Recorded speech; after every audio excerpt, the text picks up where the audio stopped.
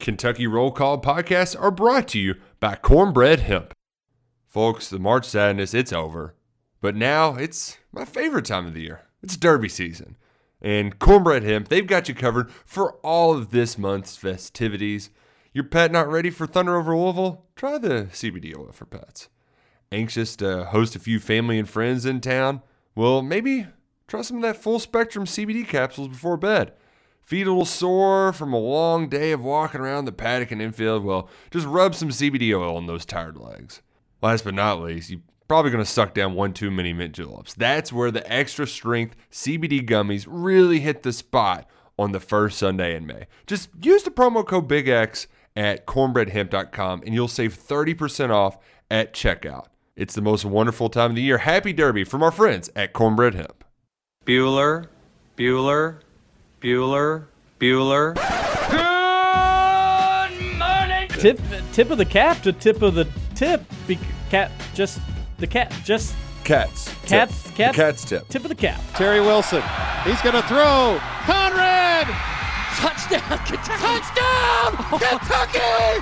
Victory! Kentucky! Like, give your fans what they want, you dinguses. She probably smokes marijuana. Bad girl. Rubbish! There's buggers over here. Back outside. This is the point where he always hits it. Oh! Aaron Harrison beyond belief. We did it. We beat those British We beat the British. Suck it, Cornwallis. 10 kids. You're basically pregnant for 20 years. Pregnant or breastfeeding. Just wild. Like, that sounds exhausting. Potheads. What an adorable bunch of people. Woodson from the gun. Play fake. Step it up. He's throwing deep down the near sideline. He's got Johnson. 20, 10, 5, touchdown!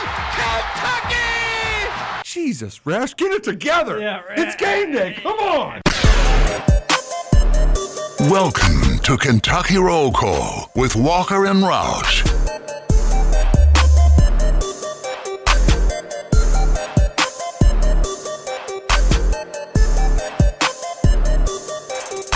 Hello, everybody. Happy Monday to you. May 2nd, 2022.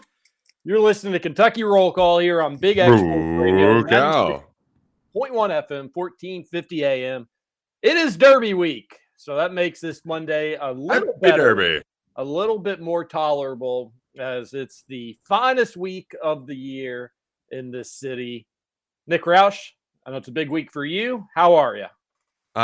Excelente. It's a beautiful morning in the south side of Louisville. We are stone's throw away from Churchill Downs, not a cloud in the sky.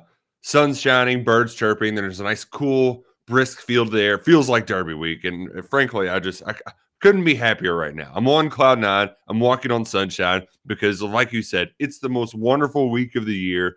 And we really kicked it off with a great weekend, not only weather-wise, but also just a lot of Derby festivities around town. It's a great way to get fired up for the fastest 2 minutes in sports. Justin Kalen, you went out to Churchill Downs last year during Derby week for Oaks. Are you pumped up this year for Derby week? You'll be out there doing some radio shows. I don't know if you'll be in attendance for Churchill Downs, but how are you feeling this week? Yeah, I'm good. Last year was fun, not having to do on-site producing and all that, and being able to actually go. But I am excited to get back to the swing of things, the way we had done things pre-COVID, where I'll be the on-site producer. So basically, I'll just be there all week. That for me, that's just so much more fun of a week, and I'm really excited to be back in the media center, up in the grandstands, watching the race. I too am really excited for this week. It's going to be a lot of fun. The weather looks okay some days, chances of rain some other days. I don't think temperatures are going to be too big of an issue, though, so that's a good thing. Yeah. You don't have to worry about it being too hot. Don't have to worry about it being in like the highs in the upper 40s or low 50s. So temperature not going to be an issue. Just going to have our fingers crossed that we avoid the rain this week. And Derby Festival is a big weekend for that this past weekend. A lot of events, a lot of fun stuff. We'll talk about that. More to come this week, even away from the racetrack as the week goes on. I'm sure we'll talk about that. Nick, one of the big things for you is the mini marathon. Mm-hmm. I saw that you were hanging out with a couple Forrest Gumps over the weekend. Oh man, those two were funny. They were very funny. We had a couple of buddies who each dressed as Forrest Gump. One was the running version with the big beard and the short shorts and the Have a Nice Day shirt on. And the other one was dressed in a full suit and those Nike running shoes, and he was holding a box of chocolates. And it was very funny because the running guy was not only in better running shape, but he also was very in character. So, we were like, I don't know how it got brought up, but he's like, yeah, I've been running and he knew how many days that Forrest had been running and all that stuff. So he was really playing it up. Like, this is pretty easy. I've been going for 36 days, and he did so that was good. And his buddy was obviously it was hot running in a suit. You could see the sweat coming through his back. When they stopped to chug a beer, they were like, "Wow, this was a horrific decision. Why did we do this?"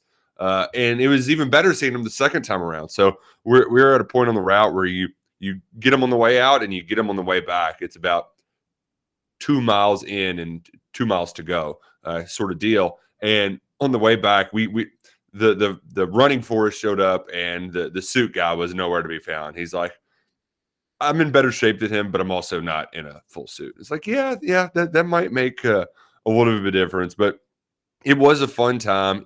There was a lighter crowd, I think, both in runners and also in our tailgating crew. We had a lot of guys who had out of town work trips. Ugh, gross. So it wasn't as rowdy, but it was still a good time.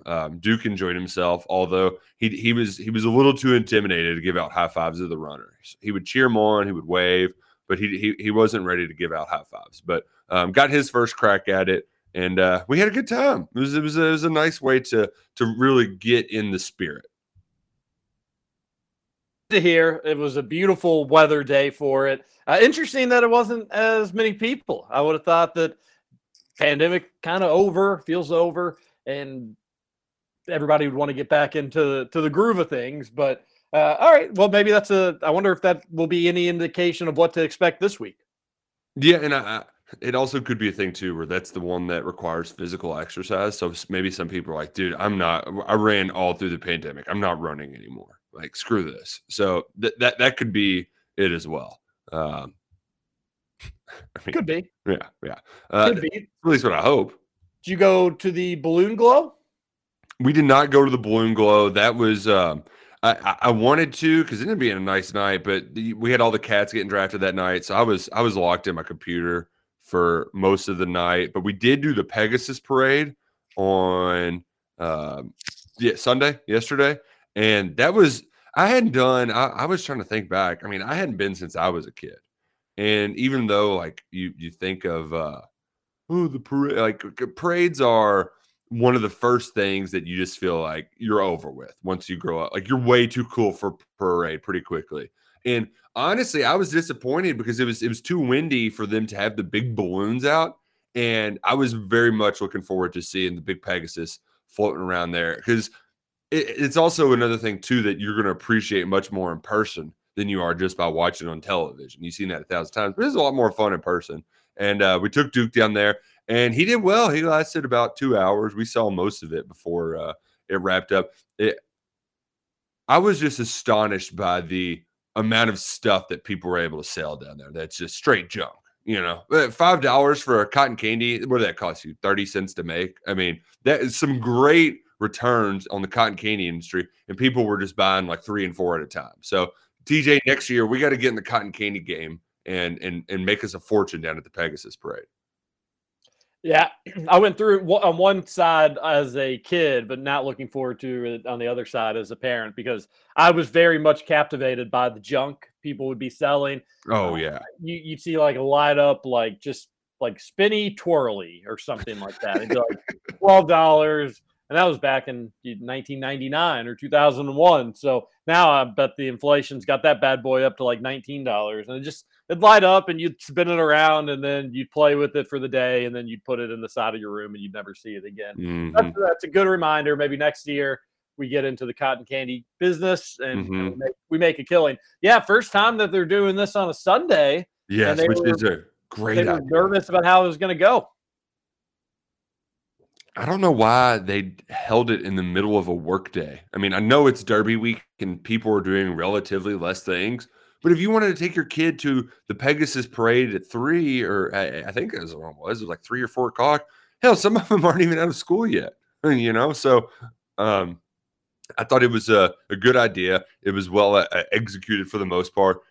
I thought it was funny that Andy Bashir got more applause than Mayor Fisher did, which, you know, of course he did, but just kind of funny. But all in all, I forgot how awesome some of that stuff is. Like the Kozair Shriners in their little cars that sound like they're muscle cars. Some of the people I felt really bad for. There was the Wong's martial arts people. They do a lot of advertising around town. They're big on here's an after school program where we'll pick your kids up from school and then you can come get them from us afterwards. They had people doing they were just high kicking for miles, just walking down, and they were doing I don't know what the PC term is, but like an Indian run where it's just kind of going in order, running in circles, backing one up after the other, just high kicking for miles. Between them and the groups of kids that were dancing and stuff, there was one time where it was towards the end, and you know it's getting a little hot out there.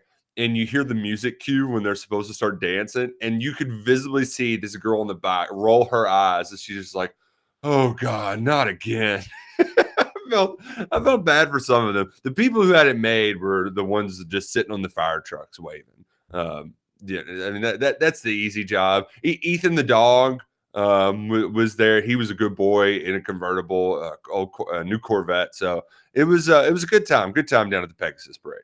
I've always thought they should move the parade and just do it like where they do the St. Patrick's Parade and just go up in the Highlands. I think it's mostly just for crowd control purposes because you do have a little bit more wiggle room downtown and streets are much wider. So I get it. And afterwards, we parked a couple blocks south of where the parade was on Broadway, and we saw a brewery by Spalding. Noble Funk is what it's called, and it was a really nice area. You know, we stopped and had a drink and kind of hung out outside because it was such a nice day. And I think that's a big, like, that's what downtown needs right now. They need the Derby festivities for people to go out and about, mingle, meander, and say, "Oh, I didn't know this was here." That brewery been open 5 weeks, so you know, helping draw some eyeballs to businesses like that, I think, is a good thing.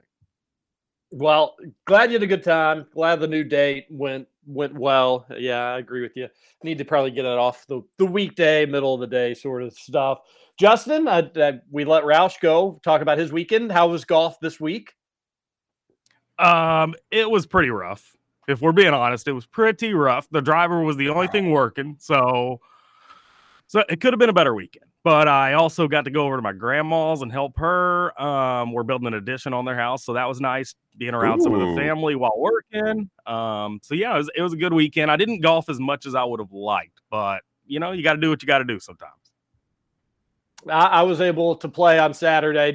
I think I shot like a 98 or something like that. I'm bogey golf generally always my goal. I'm probably a stroke behind it right now, unfortunately, but I know where it's just all around. It's all chipping, Justin. It's all around the green. Yeah. I'm driving the ball great. My approach shots are not great, but they've never really been great. So I'm still getting around the green on the approach shots and then just need to be able to chip and get up and down. But it seems like a miracle for me right now to get up and down, but that's fine. I'll figure it out, or I won't. But weather's nice, fun to hang out, good group. And we need to get out there and get the KRC boys on the sticks here soon enough. We do. Yeah, we do. I bet that wind yesterday would have been gnarly. You probably would have had some golf shots just start in the middle and end up in two fairways over. Yeah, Saturday if it was at your back, you loved it. If it was in your face, you were thinking about different clubs to hit, part of the elements. But yeah, you couldn't. I don't know if we'll have a better weather weekend the entire year than we had this past weekend. Maybe slightly windy, but all things considered, it was gorgeous. And we ended you on Friday by saying this. Here's what we said in Friday's show. Everybody have a great weekend. Be safe. I don't expect any big time UK news this weekend, but I guess you really never know in the world of Kentucky. Well, the show ended, and like 2 hours later, we had major UK news. KRC curse in full swing, Nick Roush. We knew that the draft and stuff like that, and we are going to talk about the draft today. Right. But regarding UK basketball, I thought it was going to be a quiet weekend. I thought that Jay Lucas had already turned down the Duke job, but as it turns out, Duke came back. And I think when Jay came back to UK, I think UK said, okay, like this is twice now. You clearly kind of want to be at Duke. Go ahead and go on over to Duke. And he did. He did. And that's what we got to deal with this weekend, Roush. It seems like all of us, Scoots doesn't give a poop, we know that, but it seems like all of us didn't let it ruin our weekend by any stretch of the imagination, but not good. Not good. Well, and I had the moment too where I was since I was working all Friday night, I kind of had some time to get some errands done and maybe catch up on 30, 45 minutes of sleep. And I woke up from my power nap and was like, wait, didn't I write that Jay Lucas is turned down Duke? Like just the other day, I was very confused by it all. But as you said, TJ, it sounds like he was just ready to get on the move and get out the door. Maybe there was some contract negotiation holdups. Maybe that was part of the back and forth where Jay was trying to play hardball with Duke. But the part of it that was even weirder was Calipari issued a statement saying, I fully support Jay, which I guess you'd want to hear, but I don't know. It's one of those things too where we don't have much to go off of, so we're just going to pick apart a statement. So why don't I just go ahead and read it in full, TJ? Because I'm sure that we're going to break it down to an extent. Sure. But Cal tweeted out, yesterday Jay informed me he was taking a promotion at another school. I swear. And when he told me Duke, he expected me to be mad. I support what he thinks is best for his family. He's been loyal, terrific on the road, and great for our players. And I want what's best for him, so I'm good with it. I am not surprised that there was interest in Jay because there is always interest in our staff. This year, all of our assistants have been approached about other opportunities. When you have a great staff, that's what happens. So, and Cal taking the high road is no big surprise, in my opinion.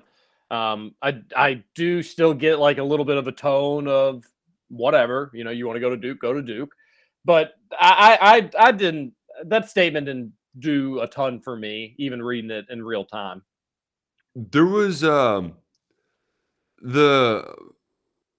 I guess with some of it were especially he expected me to be mad. I would always expect your boss to be kind of mad when you're going elsewhere, so I didn't read too much into that. The weird part is talking about a promotion at another, even though he might be getting a role that is the title's a little bit sexier and it might in theory be a promotion. I just don't like referring, because really what a lot of this is about, you're going to find somebody who can be a good recruiter to help you get good players on campus. That's a replaceable job. It's Jay Lucas was not the only person that can recruit good basketball players in Kentucky, but it's the optics of losing to Duke and then you call it a promotion. Kentucky fans are just fed up with losing stuff to Duke. And I also hate that, hell, we even call them a rival, and it's not really a rival. We never play them. We just compete for the same talent, and you're losing some of that coaching talent to Duke. And it's kind of weird to hear Calipari describe that as a promotion, even though that is probably the easiest way to spin it.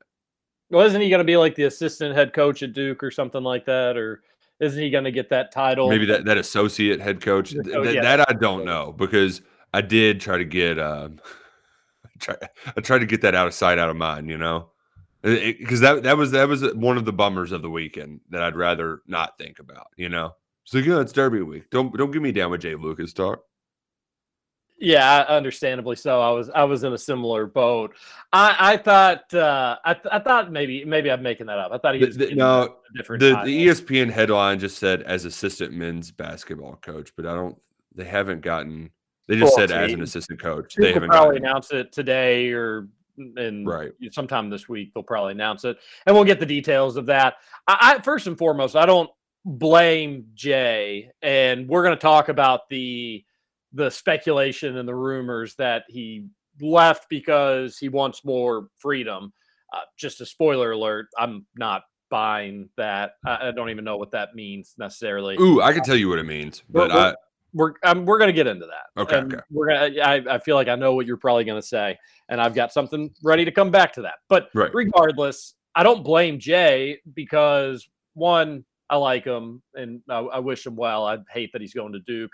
I think he'll realize how weird that place is pretty quickly on. But now he's going to be somebody that played college basketball just a little over a decade ago. He's been an assistant at Texas. He's been an assistant at Kentucky, and now he's been an assistant at Duke. That's a resume saying, hey, when I'm a head coach, I ain't taking over a mid-major. When I'm a head coach, I'm taking over a big job, a good job, a job that I'm ready to succeed in from day one, because you don't have assistant coaches that have the resume that Jay has. So No. I don't blame him for wanting to check another box and be like, listen, I've been one of the top assistants at this blue blood. Texas is a good program. Yeah. I don't blame him for resume building. And there's also some people that just are people that like to bounce around a little bit. Maybe he's that, maybe he's not that, but it seemed like maybe he is, because he's been several places in just the course of a few years. So don't blame him in the slightest for doing that. Now, I do think I was pretty bothered by it on Friday. It's probably good that we were finished with the radio for the day, because I'd gotten time to kind of process it, think about it a little bit more. I didn't blame the overly negative fan reaction, because in the intermediate, I could see how bad of a look this is, and it is a bad look.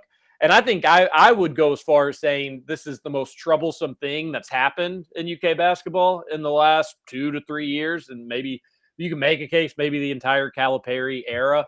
A bad season can happen. It was coming off COVID. I know people are like, don't make excuses. Well, for a team that was playing as many freshmen that they were playing, it's just true. Not having a summer to really get together, that's going to hurt a team of freshmen. They missed on the point guard position that year too. That's a mistake. It shouldn't happen, but it did in this instance. And then they had injuries. So it was a terrible season. They come back, much better season, much better constructed team. But March Madness bites you in the ass, because that's what March Madness can do. First time in 12 years, you got to upset in the first round. Like that exactly. Calipari's first time losing in the first round at Kentucky. A team that we all thought could win the national championship, a team that nationally was a very popular national title pick. They get upended. It's a tournament game. I can't excuse a tournament loss per se, but you can understand it. And people that understand basketball do understand that. This is different just because it feels like, whether you believe it's valid or invalid, there is writing on the wall. Could just be graffiti from a bunch of whiny losers, or it could be legitimate. This is the first, I think, writing on the wall where I think everybody needs to at least go check and see what it means. And I don't know exactly what it means. We'll see who Calipari hires back. Maybe it's written in pencil and you can erase it. But this is the most concerning thing to me, because the other stuff I can excuse it away pretty easily. This one can't be excused away so much because it's Kentucky. Well, You should be able to outpay Duke for an assistant. I think money probably wasn't a huge factor in this. I think maybe title, and then what people are saying in terms of recruiting flexibility. But let's take our first break, Roush, and then you can come back and tell me what you're hearing, and we can continue this back and forth. I think the biggest concern, the reason why it's a concern, is if you just look it on the face and you say Occam's razor. It's one of our favorite terms. The simplest solution would be that it's just because he wants to get off a sinking ship, right? Like things aren't going as well at Kentucky. They're going well at Duke, even though they've got a new coach. They don't have Coach K anymore. And I think that's why folks are worried, and rightfully so. He knows the program better than us, and it looks like he wants to get out. So I think folks are justifiably concerned. All right. You definitely didn't step over the radio tease there at all. Let's go to a break. We'll come back. We'll talk more about what Roush just said. Way to go, buddy. This is Kentucky Roll Call on Big X Sports Radio. TJ Walker, Nick Roush, and Justin Caleb. We'll be back after this. Where my Giants fans at? Make some noise. Oh, boy. That's right. Here's Merrill. We out here. Love it. Love Merrill. Hilarious. Okay. With the 43rd pick in the 2022 NFL Draft, the New York Football Giants select Wan'Dale Robinson, wide receiver from Kentucky. Let's go. With the 46th pick in the 2022 NFL Draft, the Detroit Lions select Josh Paschal, defensive end, University of Kentucky.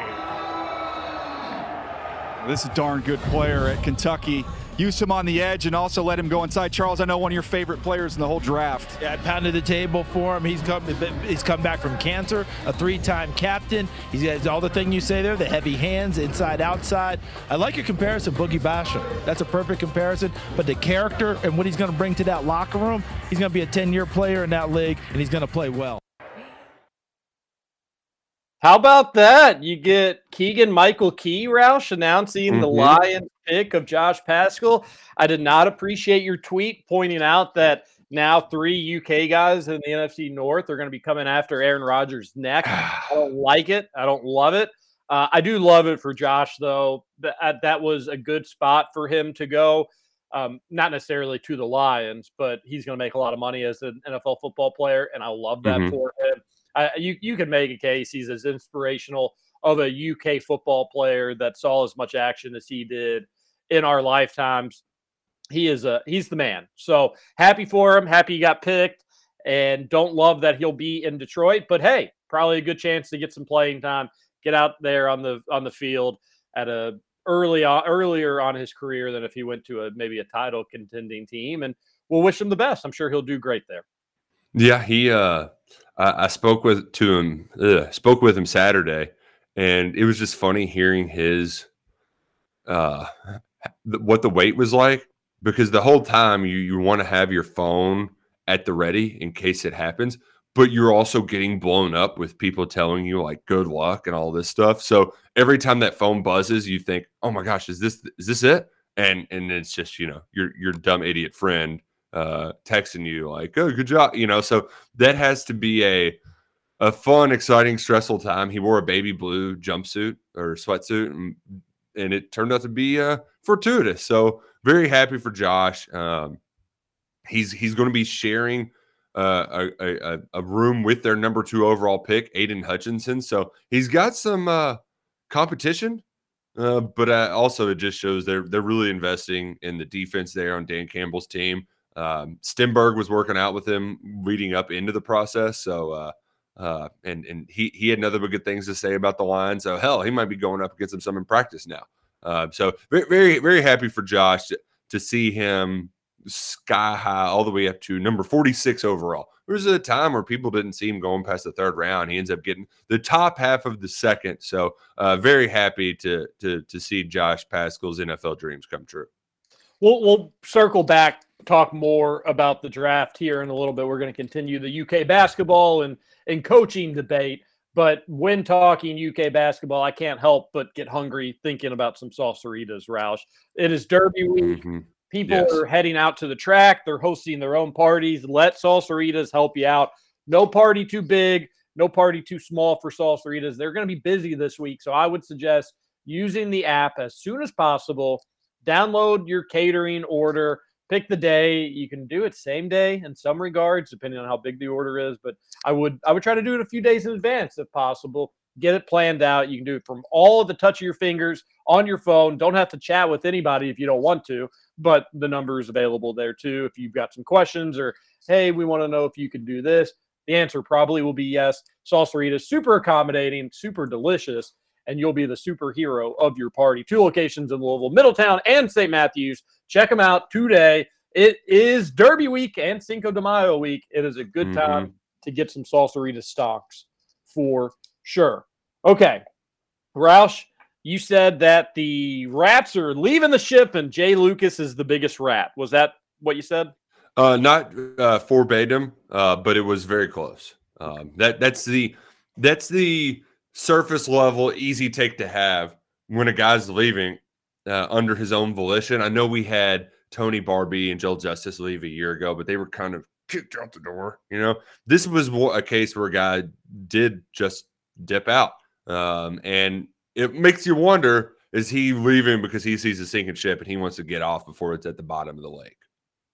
Yeah, it's a fair. I mean, I think it's a bit extreme, but I think there's probably at least enough to it. As I mentioned, the writing on the wall bit there in the first segment, I think there's enough to it where at least needs to be addressed.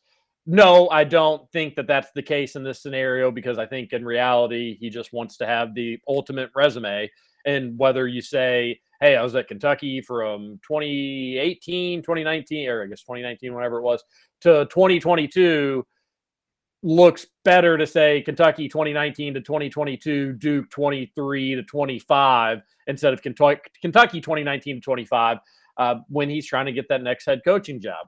And hell, who's to say he doesn't crush it at Duke for a couple of years? Calipari hangs it up, and maybe UK fans consider him. I don't think he'd be option numero uno, but up-and-coming name, young, great recruiter, something to keep an eye on. So don't burn your Jay Lucas bridges just yet.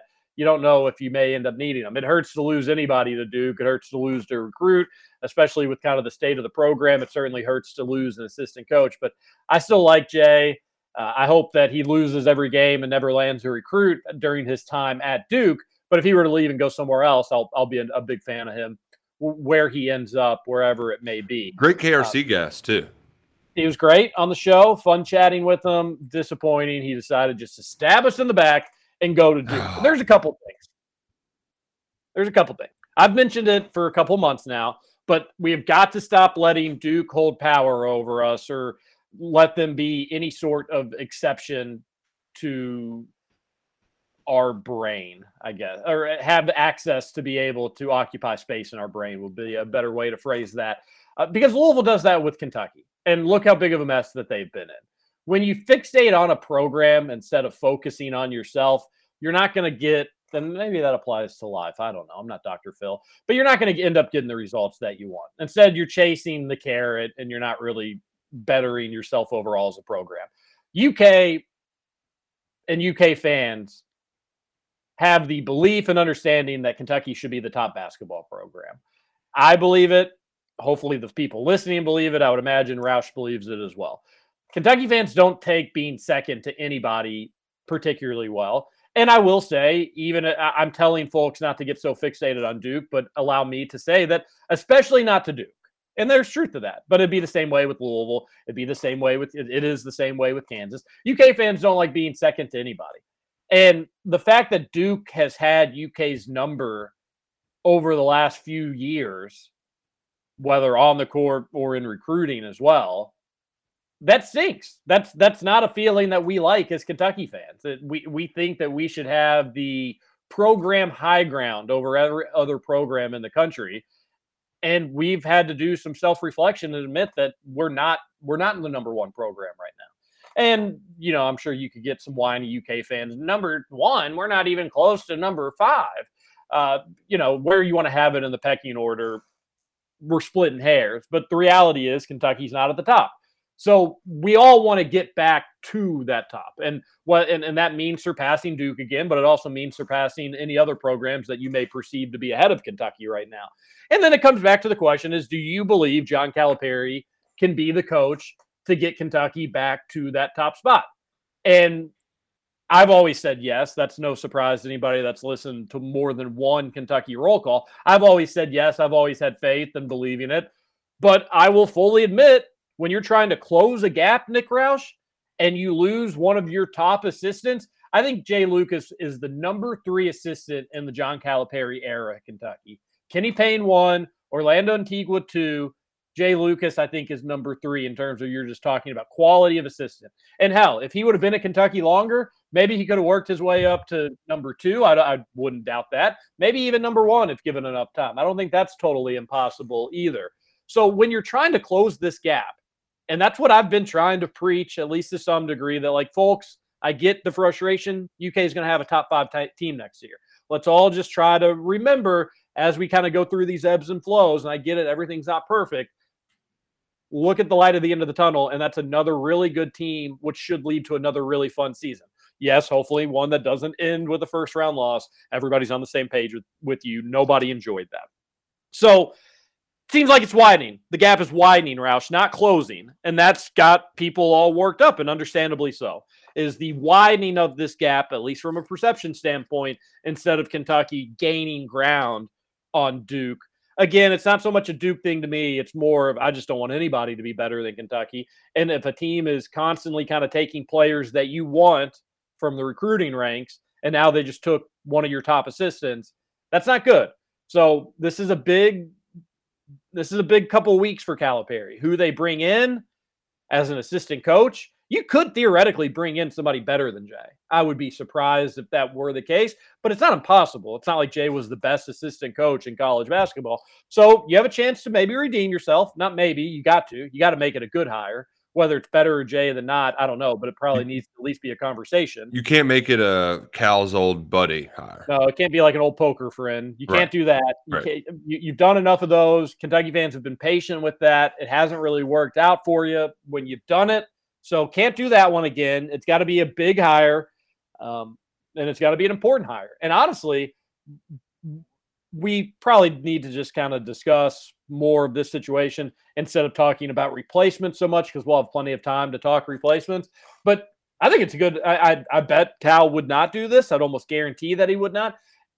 I think when you've got two good assistants that you like in Chin and Orlando, and they seem like they're good recruiters, they do a good job with pretty much everything in terms of being an assistant coach.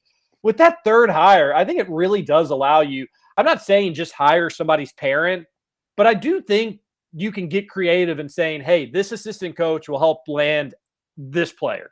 It doesn't have to be a guardian, or it doesn't have to I wouldn't care if UK wanted to get slimy. I'm certainly not above that. But I think it needs to be like, hey, this person's got a really good in with star recruit. So if you hire him, you also are probably going to get this recruit. I think if you've got a good staff already, then you can get a little fun with that third hire. It doesn't look like Calipari's going to do that. The only name that's been thrown around is the one that Chris Fisher has mentioned. Did you see that, Roush? I did not, no. Was it Milt Wagner? Not Milt Wagner. It's Rod Clark, who is at Tennessee. Oh, and he's buddies with Rick Barnes, so that would make sense, being in the same kind of coaching tree, if you will. Yeah, he is 29. He's done a good job with their recruiting there. So I don't know. I don't know if Kentucky will hire him or not hire him, but Chris Fisher is saying that's the name that he's hearing. So one to keep an eye on. He's young. He's a good recruiter. It really would be almost like a Jay replacement, rapport replacement there. You're getting a lot of the same stuff. So if that's the guy, we'll do more research on it and give more insight of what we think. But at the surface, I would say, okay, that's good. And, you lose an assistant. The trickle down, Louisville steals a assistant from Duke. Duke steals an assistant from Kentucky. Kentucky steals an assistant from Tennessee. Okay, it'd be kind of funny, yeah. Tennessee takes somebody from Florida or something like that, and just keeps going on and on and on. But those are my thoughts on what happened this weekend. Certainly not good. I certainly don't like it. I can understand people getting upset, but I do think we need to let Calipari hire a replacement before we totally freak out and panic and, everybody says all the things that they said on Friday. And then we'll go from there. But it was not a good look. I did not like it. Did not make me feel warm and fuzzy inside. And then that's not even talking about the recruiting news over the weekend, Roush. Well, and I wanted to mention too, because you alluded to it. It was what Travis Graff put out, basically saying college basketball's in trouble if Jay Lucas gets to Duke and has recruiting freedom. And there was a tagline that I think got leaked out when Joe Justice came, like that was mentioned in his kind of shared conversations with sources, which you can chalk it up a little bit to sour grapes. But when you hear it more than once, then it's like, okay, this is fool me once, shame on you, fool me twice, shame on me. It feels like that the assistants want to be able to do whatever they want in recruiting, but Calipari is going to push back on that somewhat. And TJ, I can't figure if that's a good thing or a bad thing, because on the one hand, Calipari is a Hall of Fame coach, he should be able to call some of the shots when recruiting basketball players to his program. But two, maybe you give your young guys on the staff a little bit more rope when it comes to when they can offer guys, stuff like that. I don't know at what point they're receiving pushback from Cal, like at what point in the process that's happening.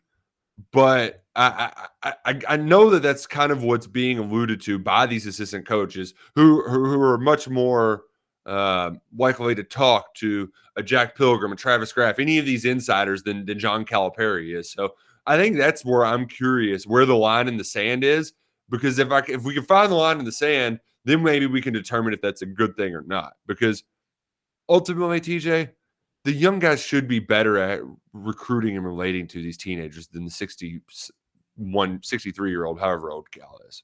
They just should be. And I hope that they have enough rope to be able to do their job well. If you look at the recruiting when Lucas was here, he got some good guys. So it sounds like he had plenty of rope, but I wonder what would have happened if he had more. That's just kind of that's the part we don't know. But it's safe to say that it is a gripe from those a specific gripe from some of Cal's assistant coaches. Well, clearly, once Jay left, whether it was Jay talking to some folks or a friend of Jay, somebody, or hell, maybe could have been a former UK assistant that was just giving their 2 cents on why somebody would have left UK for Duke, but somebody put that out there because you had multiple people kind of parroting a similar sentiment that no, it wasn't so much about money. It was more about fit. It's more about culture. It's more about freedom and flexibility. And that's what, how was he able to land so many great players at Kentucky without that recruiting freedom and flexibility? And really the only school that has had Kentucky's number in recruiting is Duke. So is that to suggest that Duke's the only school that gives their assistant coaches, and I'm using quotations here, recruiting flexibility and freedom? Because this dictatorship that Cal's running in the recruiting ranks, it's working. Right. It's not that bad. Yeah. It's not working as well as it's working at Duke. So I'm not buying that Cal runs his recruiting rooms with an iron fist and there's no room for flexibility. He's had way too many good recruiters on his staff for that, I think, to be true. Now you could say, yeah, but look, something must have changed because Kenny got out, Orlando got out for the first time around. Sorry, had a little bug in my throat, or a frog in my throat. Ribbit. So you can make a case maybe oh, well, look, maybe something's changed there. You got to also remember people aren't just going to spend their entire careers being an assistant coach. Sometimes they want different things. They want to try something new. They can help with the resume. I don't think Kenny Payne gets the U of L job. If he did, I don't think U of L hires Kenny Payne directly from UK's bench. So well played by Kenny Payne. If it was hey, I need to get out of UK, and then that could open up a lot more doors for me, whether it be NBA or college. Well, sure enough, it did. If that was his plan, it seemed to work. Can Calipari be stubborn? Absolutely. We know that from his coaching. We know that from over 10 years of following along that he can be stubborn. I don't know exactly what it is.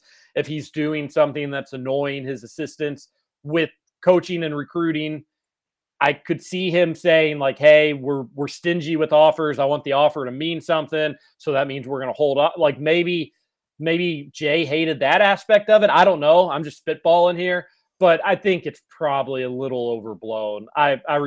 Just reading between the lines and taking what I know, I have a hard time believing that Calipari's this overbearing head coach to his assistants and doesn't let them do the things they want to do.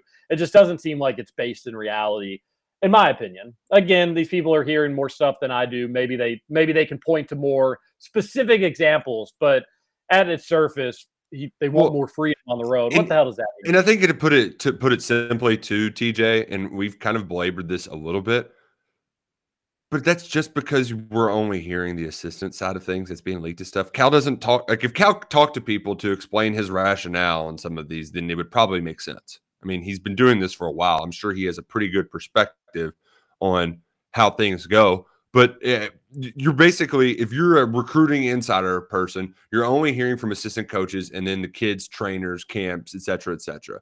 So if there's something that Calipari does that they don't like, you're only hearing them complain about this old man. So I think that's important to consider. But all in all, I don't think it's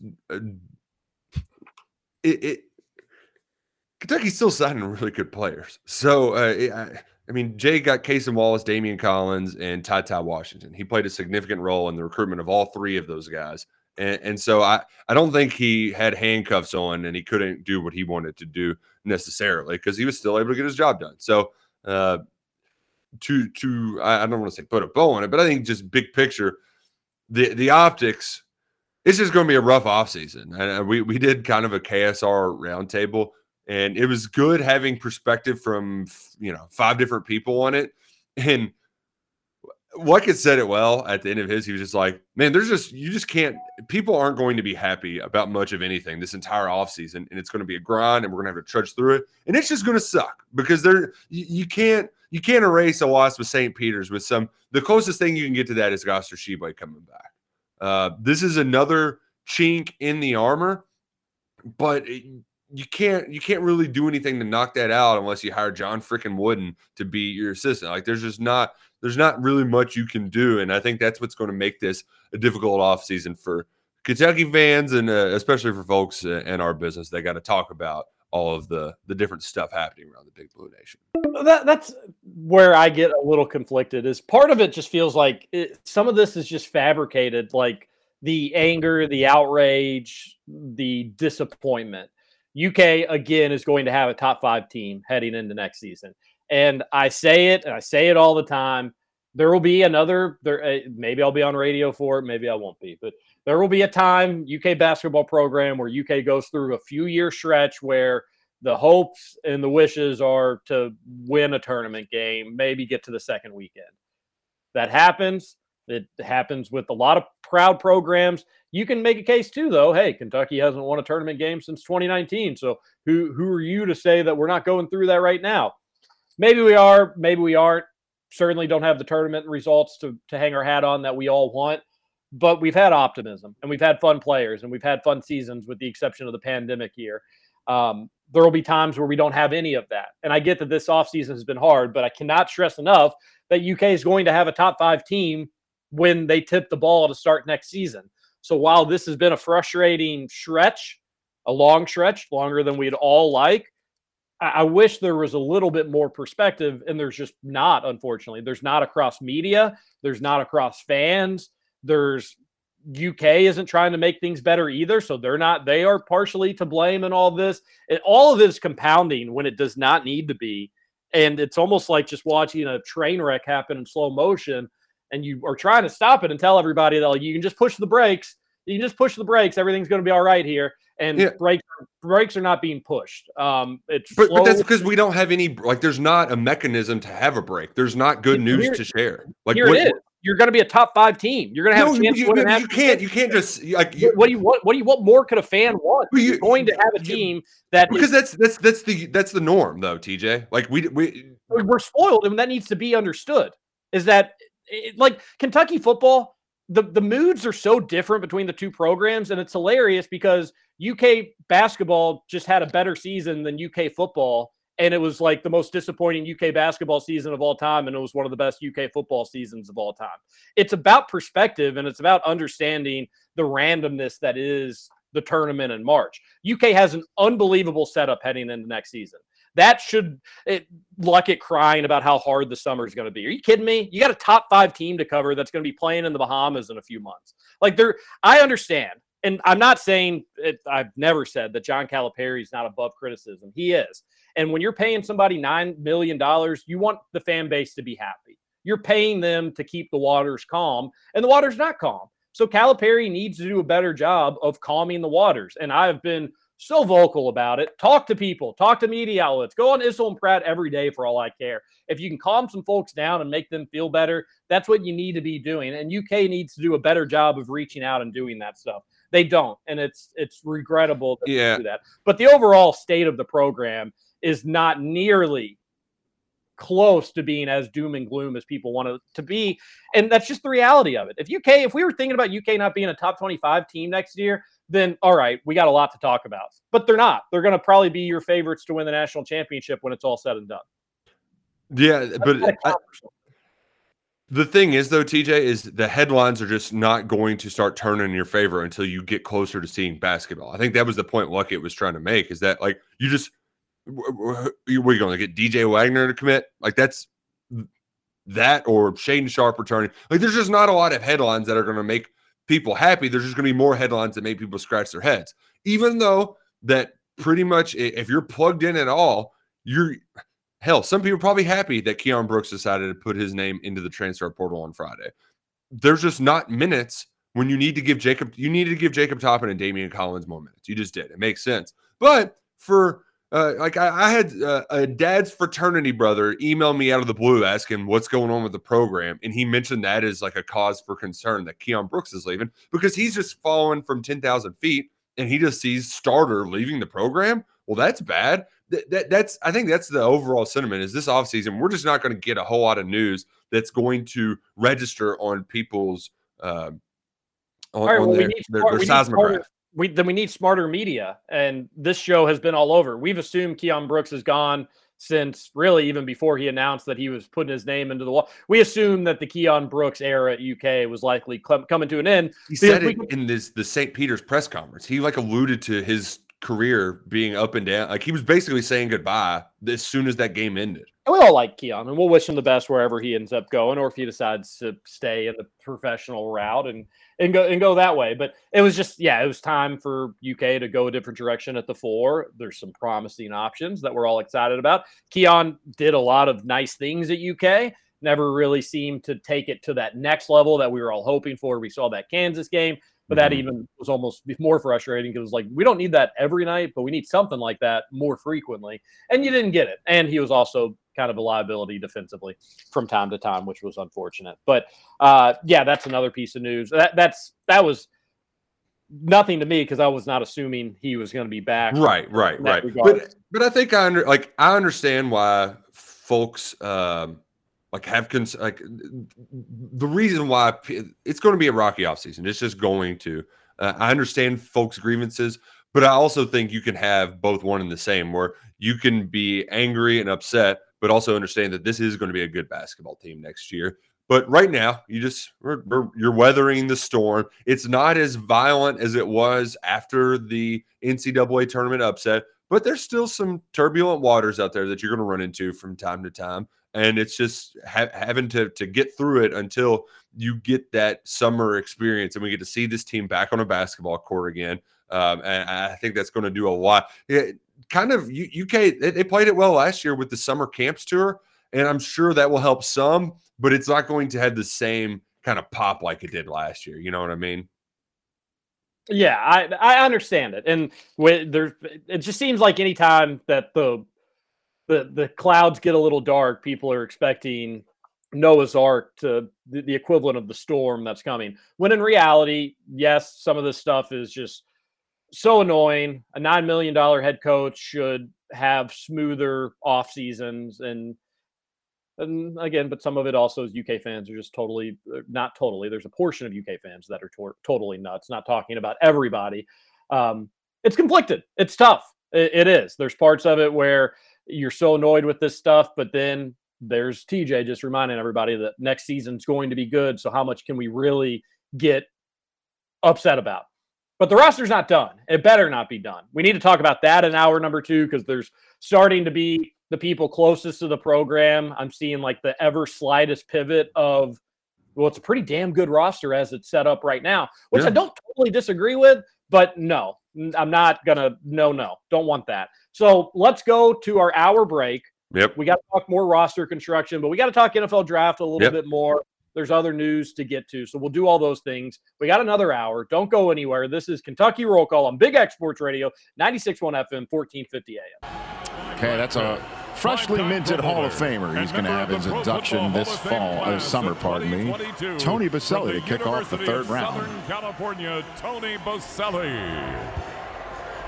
All right, with the 65th pick in the 2022 NFL Draft, the Jacksonville Jaguars select Luke Fortner, center, University of Kentucky, Duval. He's listed as a center. Over? You say over? I ain't heard no family. Welcome back for hour 2 of Kentucky Roll Call Nothing is over until we decide it is. with Walker and Roush. We're just getting started, bro.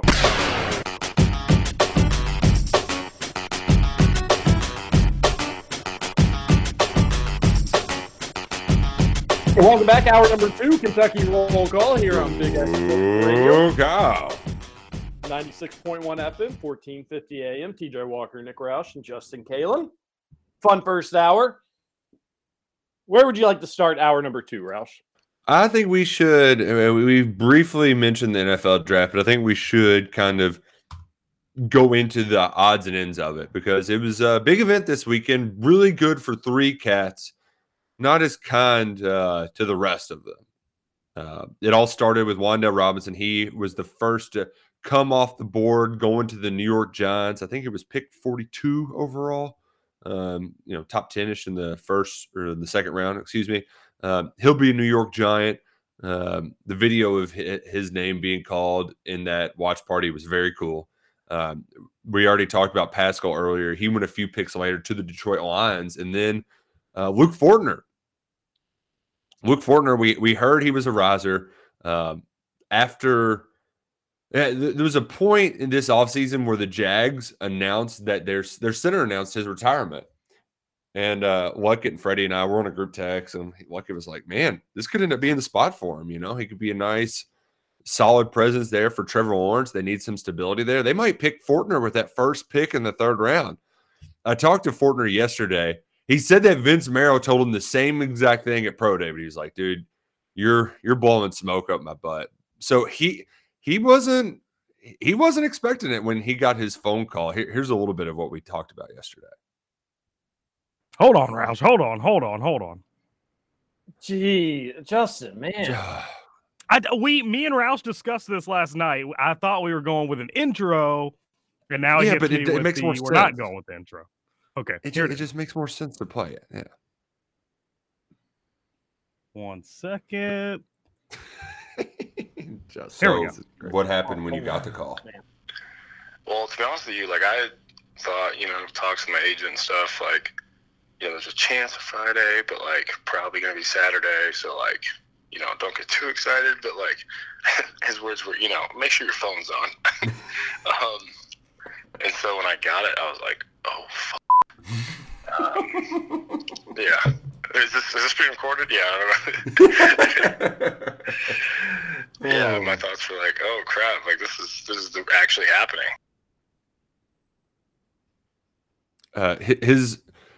He's excited, and it's safe to say he got the good end of it, where it was, I'm not going to get my expectations up, and it's going to be a pleasant surprise if I get my name called. He gets his name called Friday night, but one player who had to wait an extra day was Darian Kinnard. DK, he slid. Whew, man, at one point he was a fringe first, second rounder. Then we started to get the offseason workouts, the Senior Bowl, and the more teams saw, I think the more that they didn't like. And that's part of why he slid all the way to the 5th round to the Kansas City Chiefs. Likely he'll be a good fit in their kind of power run scheme. But it was one of those things, DJ, where Friday night I'm watching, and a lot of teams, they're basically picking people at Kinnard's position that do the same thing, where he played tackle in college, but he's probably a guard. There's a UCLA guy that I think that went to Green Bay. The Bengals got somebody like that, and it was just like, oh man, this is not good. And I think in hindsight, I started talking to some folks. Initially, people on the internet were like, well, he wanted to show his personality more, and nobody liked it. that's what you get for being anti-vax, or, you know, he had the Joe Biden shirt on. I don't think it was much as politics, like that's why he slid, but his interviews did not go well, from my understanding. Essentially, his pro day, just if teams had a conception of him, a bad one, and he could prove them wrong at pro day, he did not. He confirmed it. So basically, whatever could go wrong for Darian Kinnard this offseason went wrong. And that's part of why he went from 2nd round pick to 5th round pick by the Kansas City Chiefs. Interesting. Disappointing to hear. But I think the Chiefs still are going to get a steal. Whether his personality didn't mesh with front offices or not, he's going to be an NFL player. He's too talented. He's too big not to be. So I went, once it was 4th round and into the 5th round, I was like, Green Bay, I know you're right. They did take that UCLA guy, but take him. Like, this is unbelievable value this late in the draft. This guy's going to be a starter. Get him. But overall, Roush, good draft for Kentucky football, not good draft for UK football. Man, it's tough because your 3 guys that got picked on day 2 all went higher than expected, but then nobody else got picked. I mean, you had Kinnard in the 5th round, but Dare Rosenthal slid all the way out. I thought somebody would take a flyer on him just based on talent alone, but that didn't happen. McCall, I had a feeling he wouldn't, because the nose guard position, if you're going to get a big run stuffer, you've got to really show some stuff. And both him and Dare, I don't know who was telling them what to do, but they didn't test at the combine. Dare only did a 40. I don't know if McCall did anything. It's like, what are you guys doing? You gotta earn your keep. You know, you gotta show what you can do. And they just did not. They just sat out of a lot of the testing stuff. And when you're a fringe guy, people don't like it. Corker, I was hopeful that Corker might get taken, but his athletic numbers, you know, at that point in the draft, they're going to take traits over production. And so there's a guy on Twitter that has done the best job of quantifying all of the athletic things into one. And I just quote tweeted it recently, his RAS, his relative athletic score, and he's kind of a middle of the road safety at best. But I still think that he has the other tools to be a quality player. He signed a free agent deal with the New York Giants. Mosley's going to the Cowboys. All those undrafted guys ended up finding homes, but it was unfortunate to see that nobody else got taken later. But I think all in all, you do consider it a success to get 4 guys to come off the board. But it's not as good as you hoped it could be. You thought you might be able to tie your modern record like you did last year. But instead, a lot of guys ended up just having to ink free agency deals. I was surprised by Corker as well. I would have thought he would go in 6th or 7th round. Dare, what were you doing? Come on back. Find a fax machine or something. Yeah. That just hurt both sides of that, in my opinion. And if a guy doesn't want to be in Lexington or doesn't want to play college football, then so be it. You can't force them. We say that all the time with basketball. But if you didn't want to do this college lifestyle, whatever. But you could have really helped yourself by another year, and you could have really helped UK, coincidentally, by another year. But not to be there. Overall, yeah, it does seem like that day 2 was huge for UK, just to get talked about so much. And you had that tweet that UK had more players drafted up to this point than all these other schools. And then it kind of unfortunately didn't finish as well as it could have for the Cats. But overall, so I'd say average to good draft. I don't think it's going to hurt you in the recruiting trails, but it's not like Cincinnati where you had 9 picks that you're going to probably put on all your recruiting propaganda the next, but it didn't hurt you. It didn't hurt you in the grand scheme within the conference, within your recruiting rivals and stuff like that. So good to average day. Let's briefly do this, but not spend a ton of time on it. 2023 UK draft class. You could have Will Levis, who could be a 1st round pick potentially. I don't think that's out of the realm of possibility if he has a big year. But just looking from a eagle-eye view, what do you think about the 2023 UK draft class for the NFL? Very funny to me that folks are putting Justin Rogers in the 1st round in these early mocks, because they're doing the Trevor Kelsey draft analysis where he was in one of those Madden mock things early on. He was a former 5-star recruit. and he plays a unique position as a run stuffer in the middle of the defensive line, but he also, like, he might not start for his own team. So I think those are very funny. But hopefully it does serve as motivation, because I think he's got the tools to end up being a day 2 pick next year. Not a first rounder, but he could be a day 2 pick. If he plays like that, then Kentucky's going to be damn good at football next year. I do think Will Levis. I had a friend run into Rich Scangarello over the weekend, and Coach Rich, he's a big Will Levis fan. I have a feeling Levis is going to be in the 3rd or 4th quarterback taken, right behind Bryce Young and C.J. Stroud. Wow. That's the kind of year I'm thinking for Levis. He's going to be a top 15 pick. Just got that feeling in my bones, Tej, that it's going to be a great year. You need to write a post about that. Yeah. Well, that's what I'm here for. But that's part of I did a little bit of work over the weekend. It's still Derby week, but we'll get that on the site later today. But I really think he's going to explode onto the scene, and then after that, like, if Rodriguez takes care of his fumbling issues, I mean, and is just steady Eddie, he can be an NFL draft pick. It depends on Upshaw. Upshaw could as well if he does what he needs to do. He's got a lot of the stuff that NFL draft folks like. And then from there, like Horsey's probably going to get picked later on. I think if you're looking big picture on what the NFL draft, on how Kentucky's going to spin it and sell it this year, is just the production at offensive line. They had a draft pick in 93, didn't have another one on the offensive line until 2013. Now you've had an NFL draft pick in 4 straight drafts from the offensive line, 5 in the last 4 years. It's from every position too. It's not like you only got tackles, you only got guard. No, like their entire front 5 has gotten picked in some form or fashion. So that's what you wanted the cornerstone of your program to be under Mark Stoops.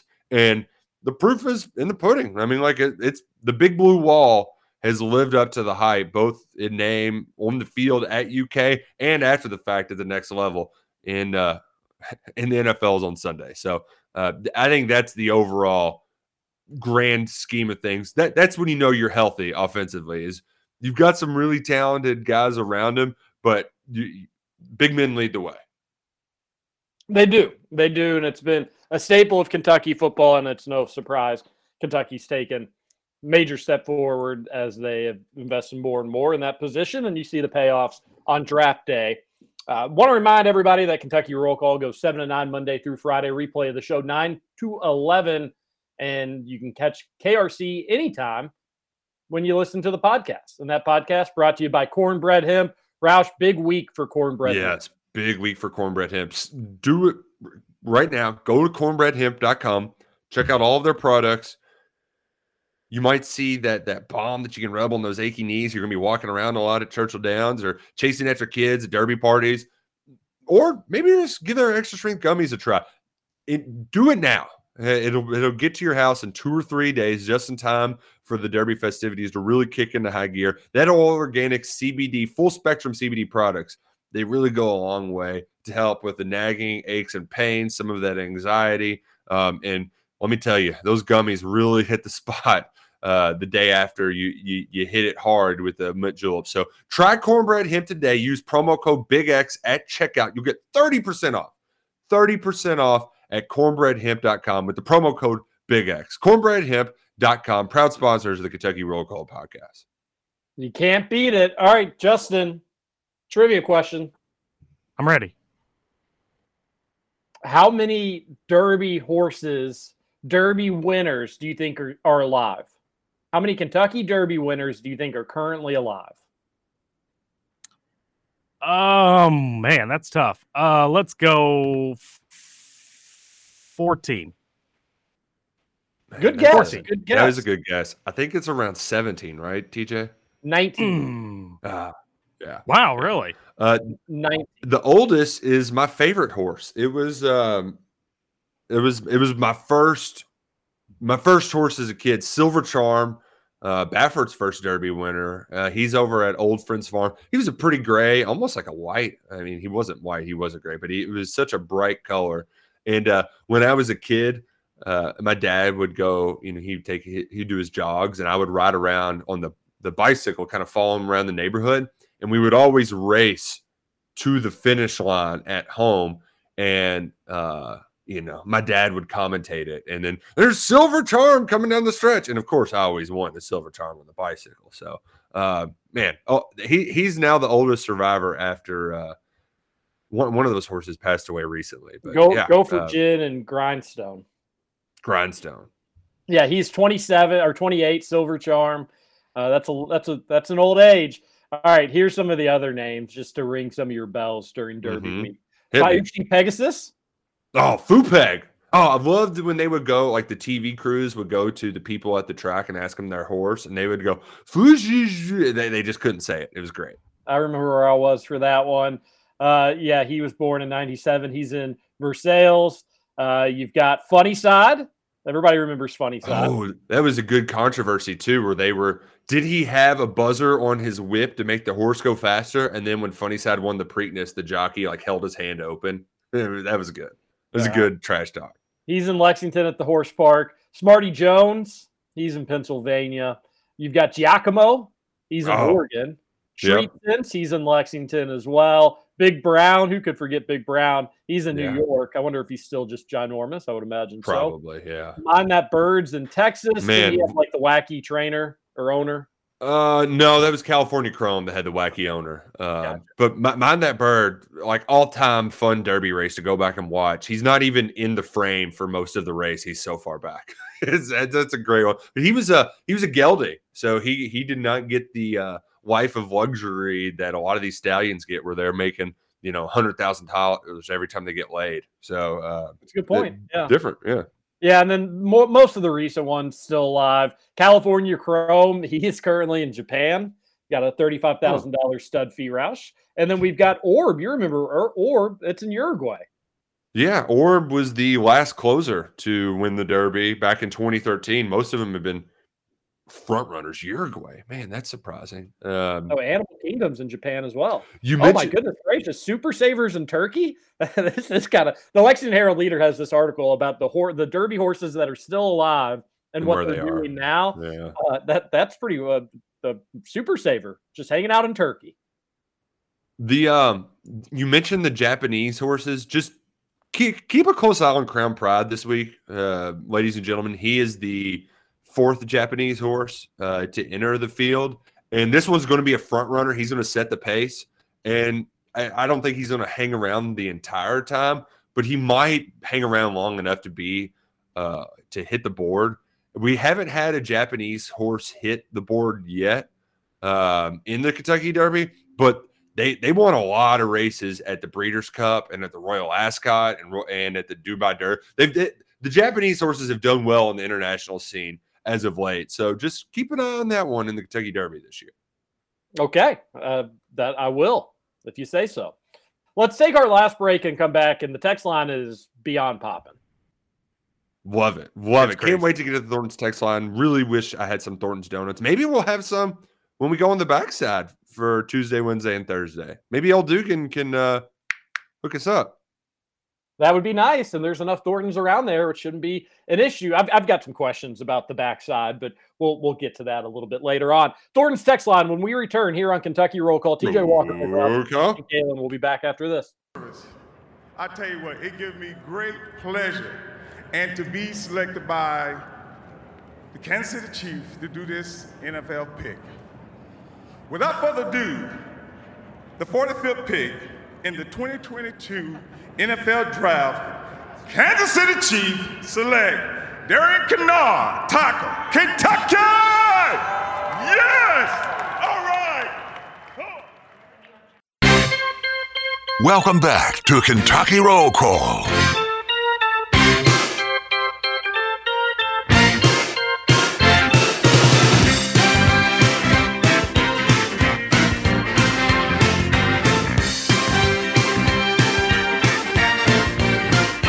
Welcome back. One final segment. It's Derby week, and this is Kentucky Roll Call. All right, so we'll be out at the track the next few days. Is that so? Yeah, Tuesday, Wednesday, Thursday. That's the plan. Correct. Okay, so if you're out at the backside, come see us. What was that, Justin? I just said correct.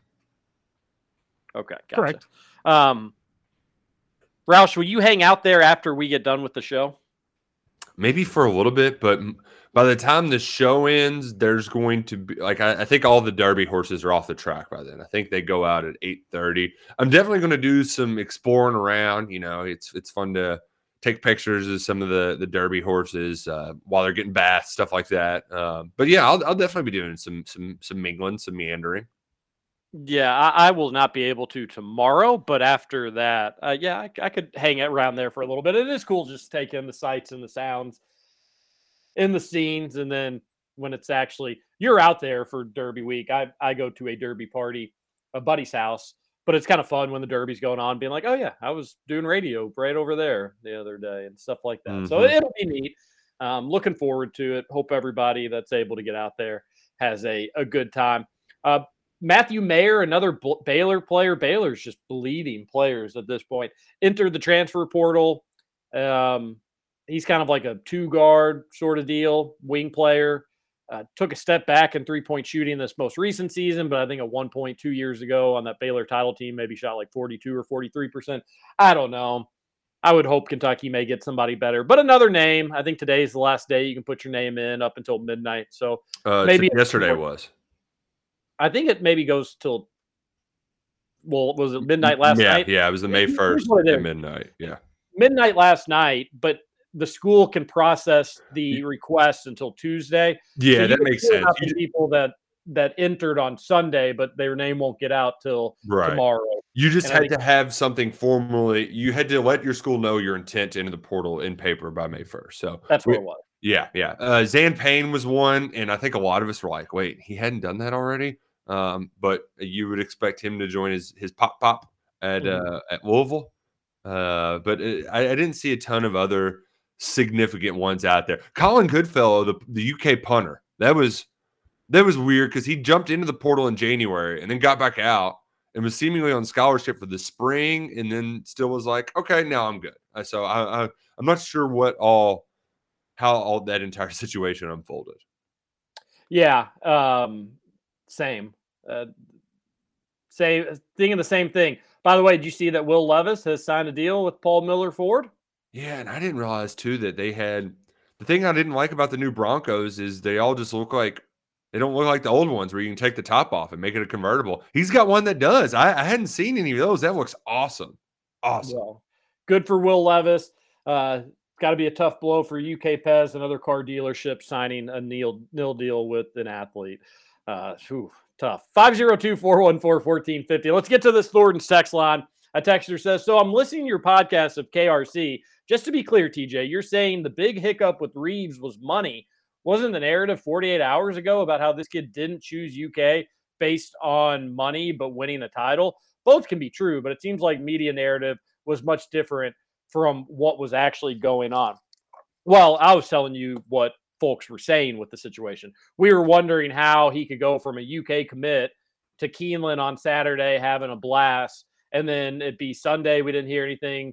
Monday, we didn't hear anything. And then later Monday, we see of a list, which is the opposite of a commitment. That's saying, hey, I don't know where I want to go, but I know it's one of these five instead of knowing where you wanted to go. So then it came out that the reason maybe the delay was they just wanted to get some nil stuff shored up. Hey, are we sure we're going to be able to do this and we're going to be able to do that? UK came back and said that's not going to be an issue. And then, boom, he committed. So that was the scuttlebutt on Reeves. And then supposedly the Baylor fella from South Dakota State, he was all about, I want to improve my game to get to the next level. I want to compete for a national championship. I want to play with other great players. And then it comes out that like Creighton, Nebraska are some of his top choices, along with maybe Kansas as well. So for him, it's kind of like, okay, wait, did you want to maybe win a national championship or did you want to be the guy?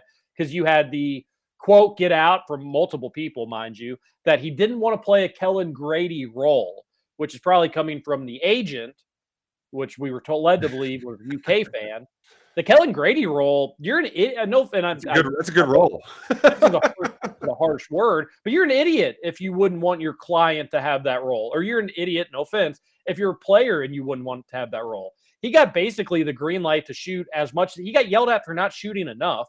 He was one of the best three-point shooters in college basketball on one of the best teams in college basketball. Oh, I don't want that role. Get the hell out of here. He played as many minutes as pretty much anybody else on the team, not the exception maybe being the national player of the frickin' year.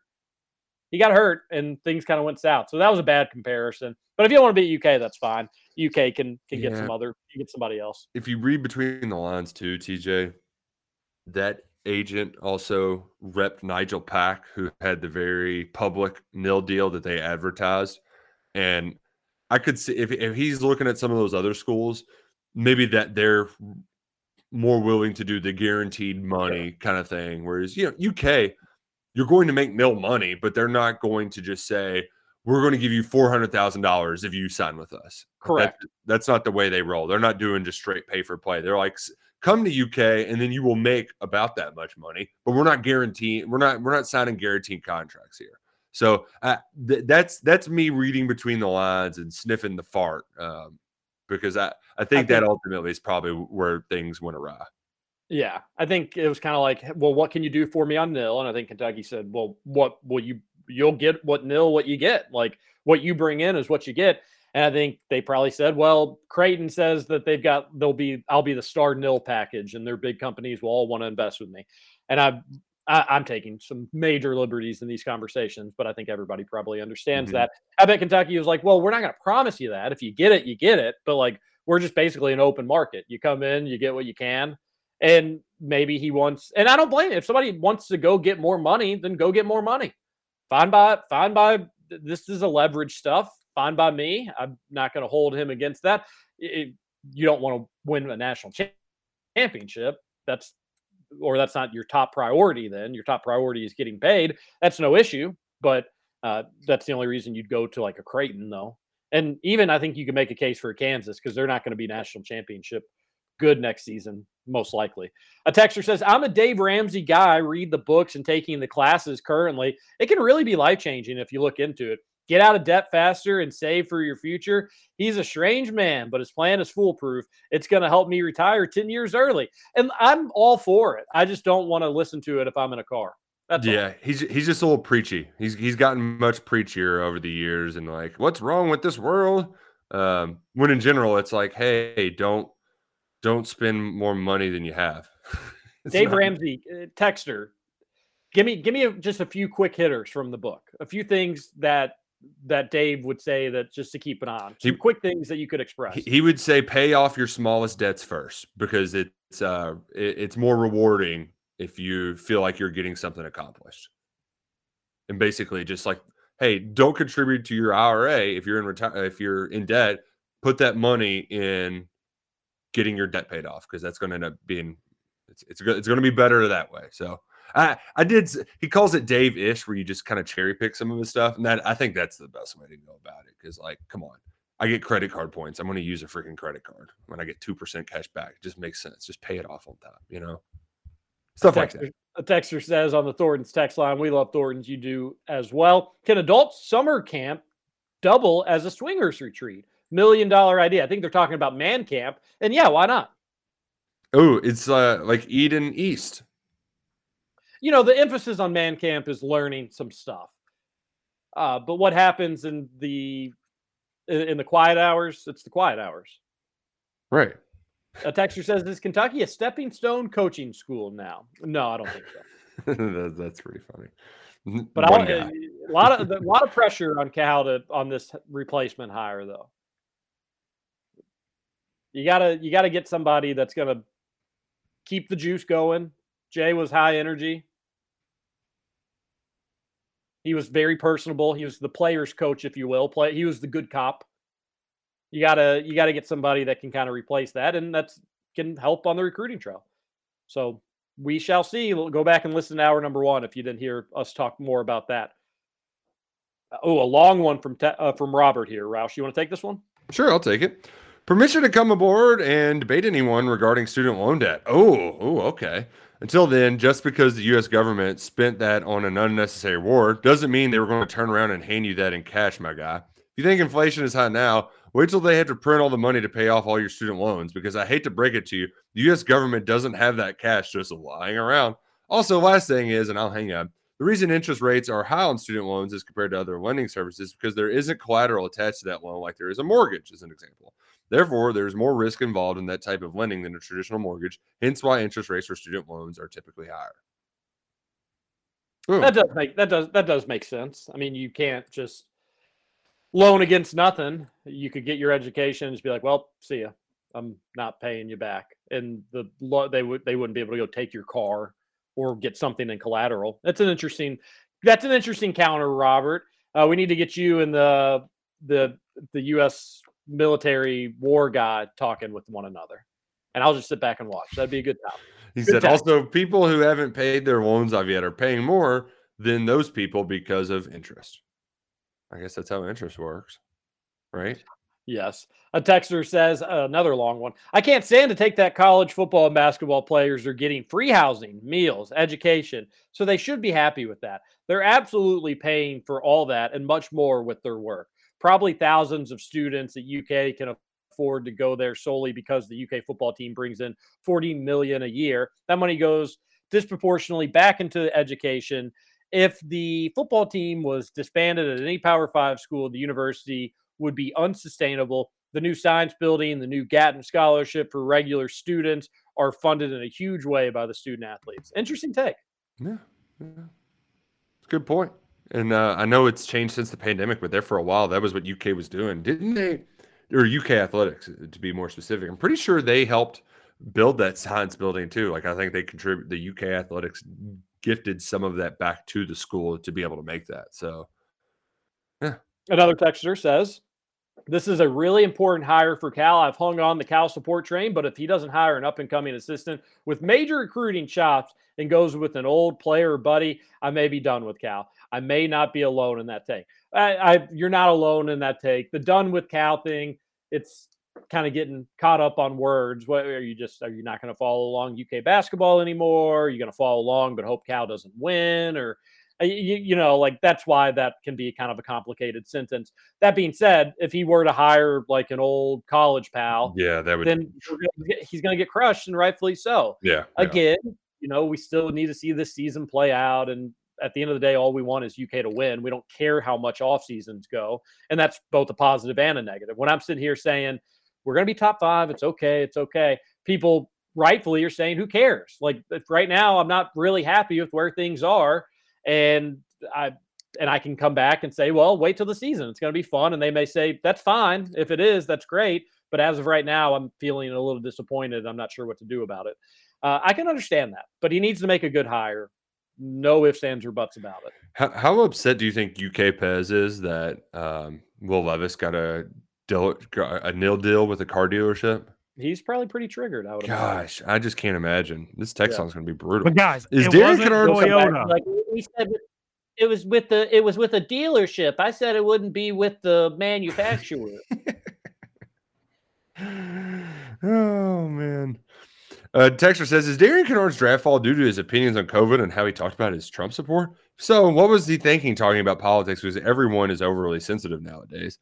All right, so TJ, I don't think that's why he fell, but I do think there is just something, he had a quote about, I wanted people to get to know me more. Let them get to know you after they pay you a couple $1 million. Like, I don't know why in the pre-draft process, because that's where it hurt him. It wasn't his production on the field, even though there were some concerns about pass pro. He just didn't do well in the interviewing process. And some of that is like, dude, this is the last thing you've got to check. And if you're giving people a reason to believe that you're a headache, even though you never caused any headaches while you were at Kentucky, were you a little different than some of the other guys on the offensive line? Sure, but you weren't ever causing a problem or division within the locker room. So why are you saying things and doing things that let people believe that you might do that in the NFL? That was the part that I really just wish wouldn't have happened, because I like Darian. I think he's a good guy who has good intentions. He's going to have different beliefs than a lot of us, but so what? It's not going to cause an actual problem. And I think he just let NFL officials think that might cause a problem. And that's why he ultimately slid as far as he did.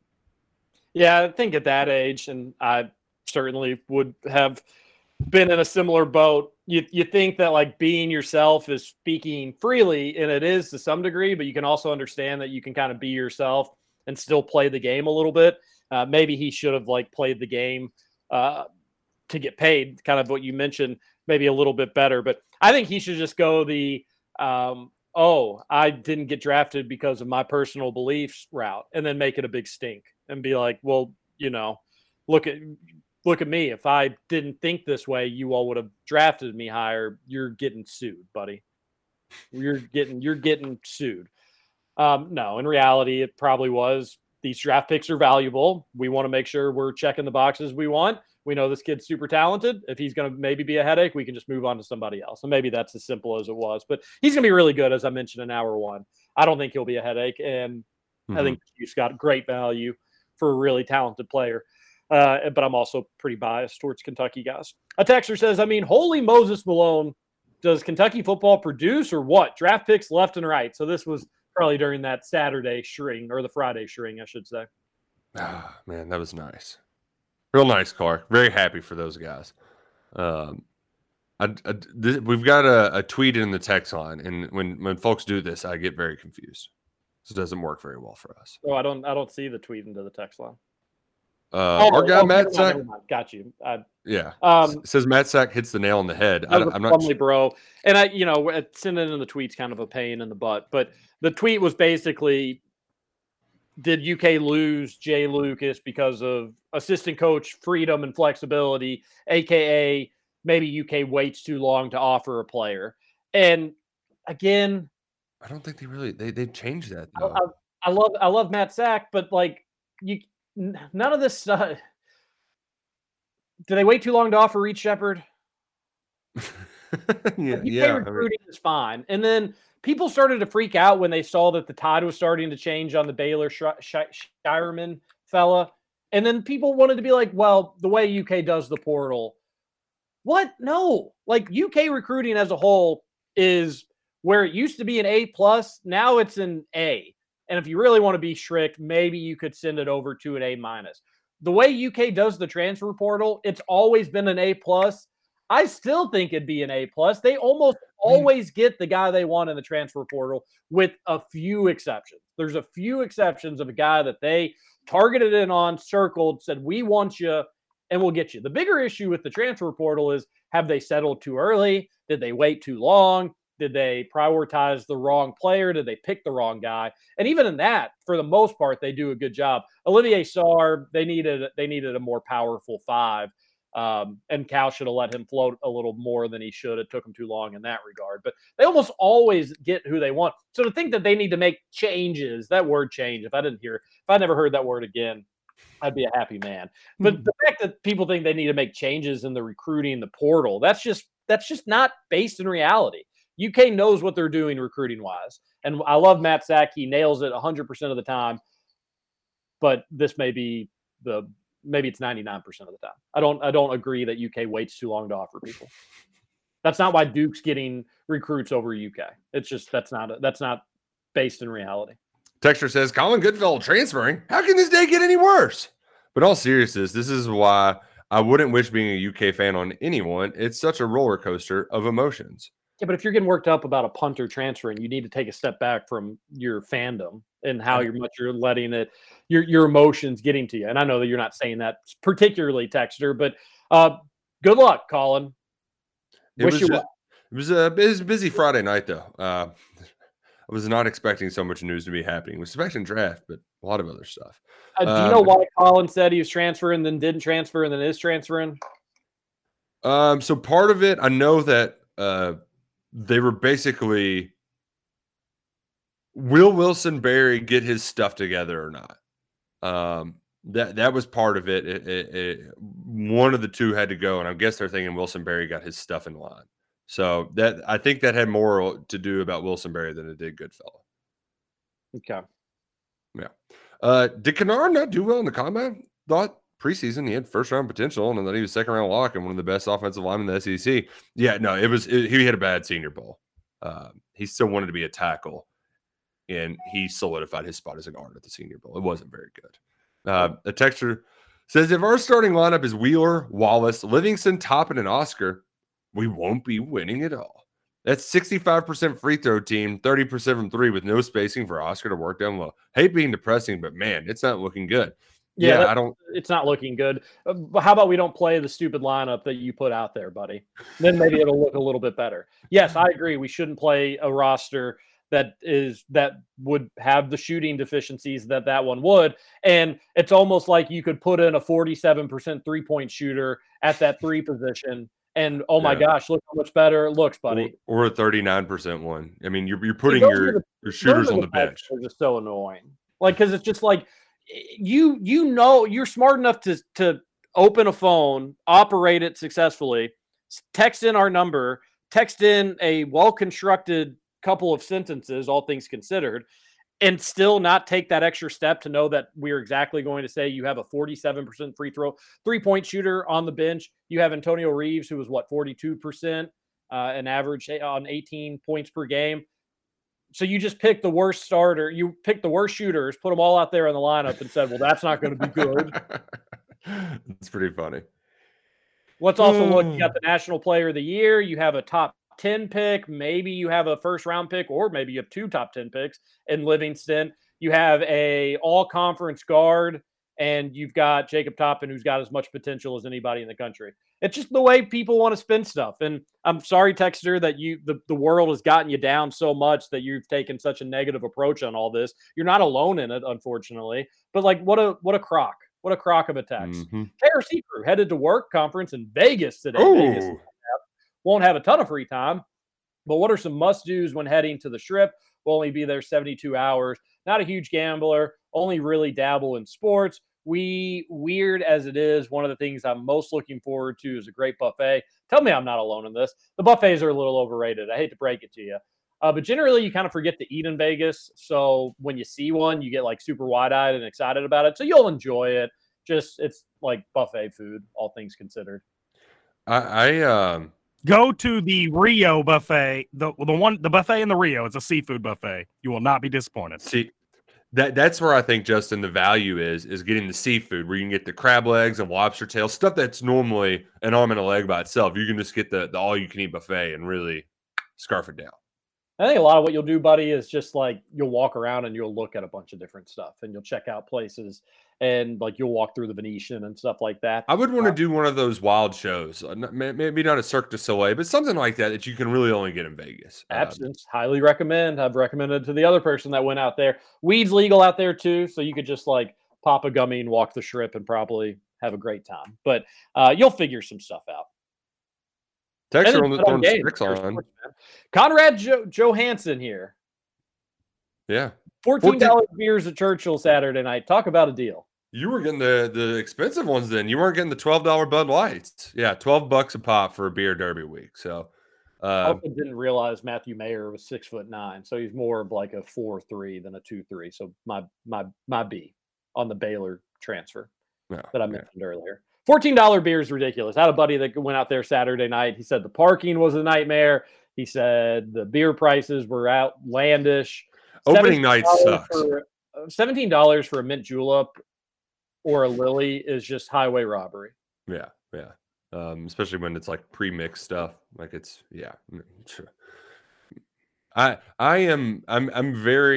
get people's fatigue with it and not wanting to go to the track. I love it. But I am over opening night though. I don't think because you go to a regular night race, 3 weeks later, and they don't charge $30 to get in. They charge $6-7 for a beer instead of twice that. So yeah, I'm out on going to opening night, even though it's a great idea. The fact that they don't give locals a break at all is just it's a bunch of bull crap. It really is. A texter says, the student loan forgiveness conversation reminded me of my favorite political quote. The left holds us individually responsible for nothing, but collectively responsible for everything. I'm sure that won't ruffle any feathers. Have a great show. Wow. Fellas, long time no talk. Fresh off a 6-month order, and I'm glad you all are part of my morning routine again. Hope all is well, and a big ol' second to Roush. Yeah. Hey, glad to have you back, Levi. I'm sure you're busy. Glad you got back safe and sound from your 6-month orders, and all is well. So welcome back. Welcome back. A texter says, how much money do you guys usually bet on the Derby? Whew. The individual race, or yeah, I think they're talking the individual race. So a 5-horse try box is like $30 if you do a 50 center. I always do one of those. I'll probably do 50 and 50 on a horse that I really like, and then I'll have something crazy, do a double. So yeah, it's usually a couple $100 on that race, and then a bunch of other multi-race stuff leading into the Derby. Like the Oaks, you got to bet that I was kicking myself in the ass last year because I messed up and forgot to bet the Oaks Derby double. That's usually a pretty easy one to hit, although not always the most profitable. But yeah, I spend a good amount of coin wagering the ponies. But the thing is, if you do it right, you're probably gonna get some of it back. And I also am just rolling over all of my March Madness money, so it's not real money, TJ. If it's just money you've already won gambling on other sports. Yeah, I'm probably anywhere $50 to $100. Only won twice on the Derby where I've had like nice paydays, so it is what it is. A texter says, John here. Good morning, ladies and gentlemen. Wow, I did not see the Jay Lucas news coming. When it rains, it pours. I agree the next few weeks will be big for Cal, and I hope we steady the ship and continue course to a championship gold. Hey, who's your favorite pick on your team in the NFL draft? I was really intrigued by Kansas City picking Sky Moore at 54. I really believe Sky will flourish Mahomes with Mahomes. Got to go talk to you later. Wow, nothing from Kennard from John. Wow. We talked about it on Friday. I like the first round picks for Green Bay. And then they traded up for that wide receiver. We'll see. You're going to need to get somebody more impactful for this upcoming season. You can't have Sammy Watkins be your number one, but they will. I'm kind of confident they'll figure something out. Even if it goes into the season, they'll be a buyer. So overall was happy with Green Bay's draft, but my opinion on that is virtually worthless. I don't know anything more than pretty much anybody else in that regard. Texter on the Thorntons text line says, how do you know we are going to have a top 5 team? And I just really wanted to get to this because it's just, you have the National Player of the Year, the guy who is third in assists at point guard, and 2 McDonald's All-Americans coming in. And then the next texter immediately just takes it as a given. Yes, we will have a top 5 team. This year, the work has already been put in to build that season for the most part. The loss of Lucas is more concerning for the next season and the next, which I agree with. Yeah, it could be. But you got to see who Kentucky brings in. Yeah. So, maybe you can offset some of those losses. Yeah, those are kind of funny back-to-back texts. On a positive note, Keon's gone. Let Toppin fly, baby. Hoppin' Toppin. Entire year. I'm excited about that. Ain't no stopping. Jacob Toppin. Developing that jumper, too. And then I've got a buddy who's like, if UK, just with Collins and Toppin, if they just could stage their jumps on putback dunks, and then if you even had Oscar there, but that's 3 bigs, but then how would any other team, every missed shot for UK would be an awesome thing for UK because they just get the rebound. And if you had a shrieking Toppin on one end and then a shrieking Collins on the other, and they timed it right on the rebound, boom. How are you not getting every rebound? Man, Cats are going to be good.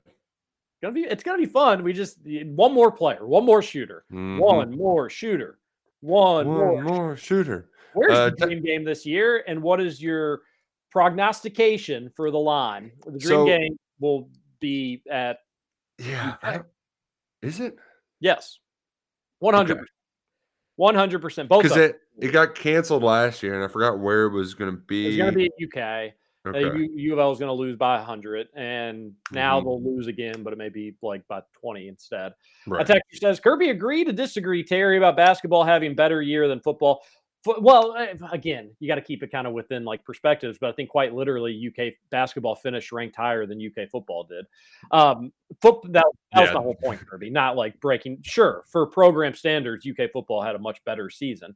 Bullwin gets 10 wins. Basketball team didn't win the SEC or the SEC tournament or a game in the tournament. If we don't win the Citrus Bowl, we don't have the same juice this offseason. If we run to the Elite 8 or lose a heartbreak in the Sweet 16 or win the SEC, it's a totally different situation of feeling. Kirby, I agree with you that the feelings are different and the situations are different. But that was kind of my overall point is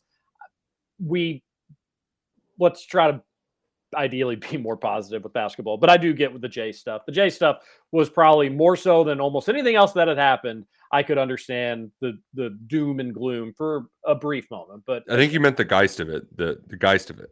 apology. situation. Yeah. Oh, we got a TC from Lexington text. Oh, hey, TC. I think you both make good argument about the perception of next season. I agree with TJ that being a top 5 team, but we're one injury away from another Noel season. I agree with Nick where my thing is, other than Oscar coming back, we've had absolutely nothing to get up about other than an unranked point guard on campus. We'll probably get, and an Illinois State transfer. Just difficult to adjust from where we have been. Yeah, I'm not going to – TC, you feel the way that you feel. You're a smart guy. I disagree about one injury away from the Noel. Like who? If Oscar went down, I think Kentucky's still certainly a tournament team. But let me throw another positive at you, TC. Cason Wallace is like – his hype is getting so out of control now. We need to start looking at him in like a De'Aaron Fox, John Wall. We need to think of him in that tier. Yeah, that's I think exciting. That's sweet. Yeah. We may have the best guard or one of the better guards in the Calipari era on this year's team. That's worth getting excited about. I get it, losing Jay sucks, especially to Duke. But until I start to think that UK is just going to stink heading into a season, I'm not going to be as triggered as some are. Just personally.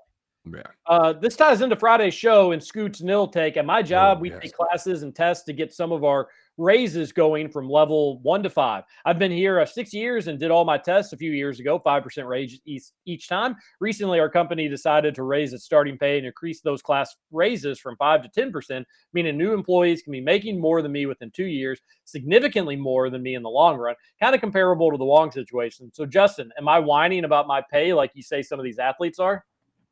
There's one big difference, Texter, and it was a hell of an effort. I'll give you that. But you're not, and I'm going to use air quotes, interning for a bigger job. The job you have is where you're at. You don't have the NBA hanging over your head. So that's where I'll go with that. I think what he would maybe respond back to that, though, is like, what, 1% of college basketball players get to go play in the NBA? Maybe 2%. I mean, and if I'm in his situation, I'm complaining about my money. No doubt about it. So that was a good text. What's this horse doing in Japan? Horse anime? Texter says, good thing Brad got scooped up last week before Lucas left. Oh, man. You want to talk about some outrage. If Brad would have been promoted.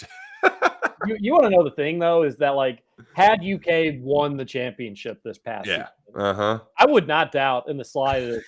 I wouldn't either. And the thing is, like, could we really get, like, we could think it was not good, not a good move, or we could think that it was not going to be best for UK in the long run, but could we really get all that mad about it? Like, if that's the thing, is when Calipari had goodwill built up, I think he made probably some poor decisions that he either didn't think through all the way or just didn't care, just thought it was rolling so much it wouldn't matter.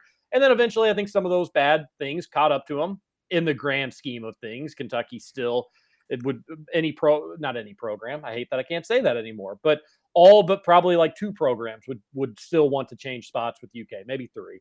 Got to get back to it. But I don't doubt that could have been a real thing that happened. Kennard didn't do well in interviews. Saturday were his ultimate interviews. He was never an issue at Kentucky. You're never going to convince me that the first team SEC talent dropped because he didn't talk well in interviews. Sorry, Texter. That's just not how the world works. Like it used to be. Todd McShay had a quote last week. It used to be 70-30 tape versus what you do in your interviews and your athletic traits and your testing at your combine. Now it's the opposite. It was either 70-30 or 60-40. But now people put more stock into how well you run and stuff like that versus how well you perform. That's why Nakobe Dean, granted, there's some injury concerns there, but Nakobe Dean fell to the 3rd round, and he was the best player on the best defense in the history of college football. The Falcons picked a dude for Montana State because he tested well. Like that's not the world we live in now with the NFL, Texture. I don't mean to be harsh, but they operate on a different set of rules now, and that's why Kennard, he even though he did well at the University of Kentucky, all-time great, consensus All-American, that's why he slid and went in the NFL draft. It happens. It happens. All right, everybody have a great Monday. We will be live from the backside tomorrow, 7 a.m. I'm sure we probably didn't get to some things today. It's been a really busy show. Thanks for all the texts. Everybody have a great day. We'll see you on Tuesday. This is Kentucky Roll Call on Big Dick Roush and Justin King. 15% concentrated power of will, 5% pleasure, 50%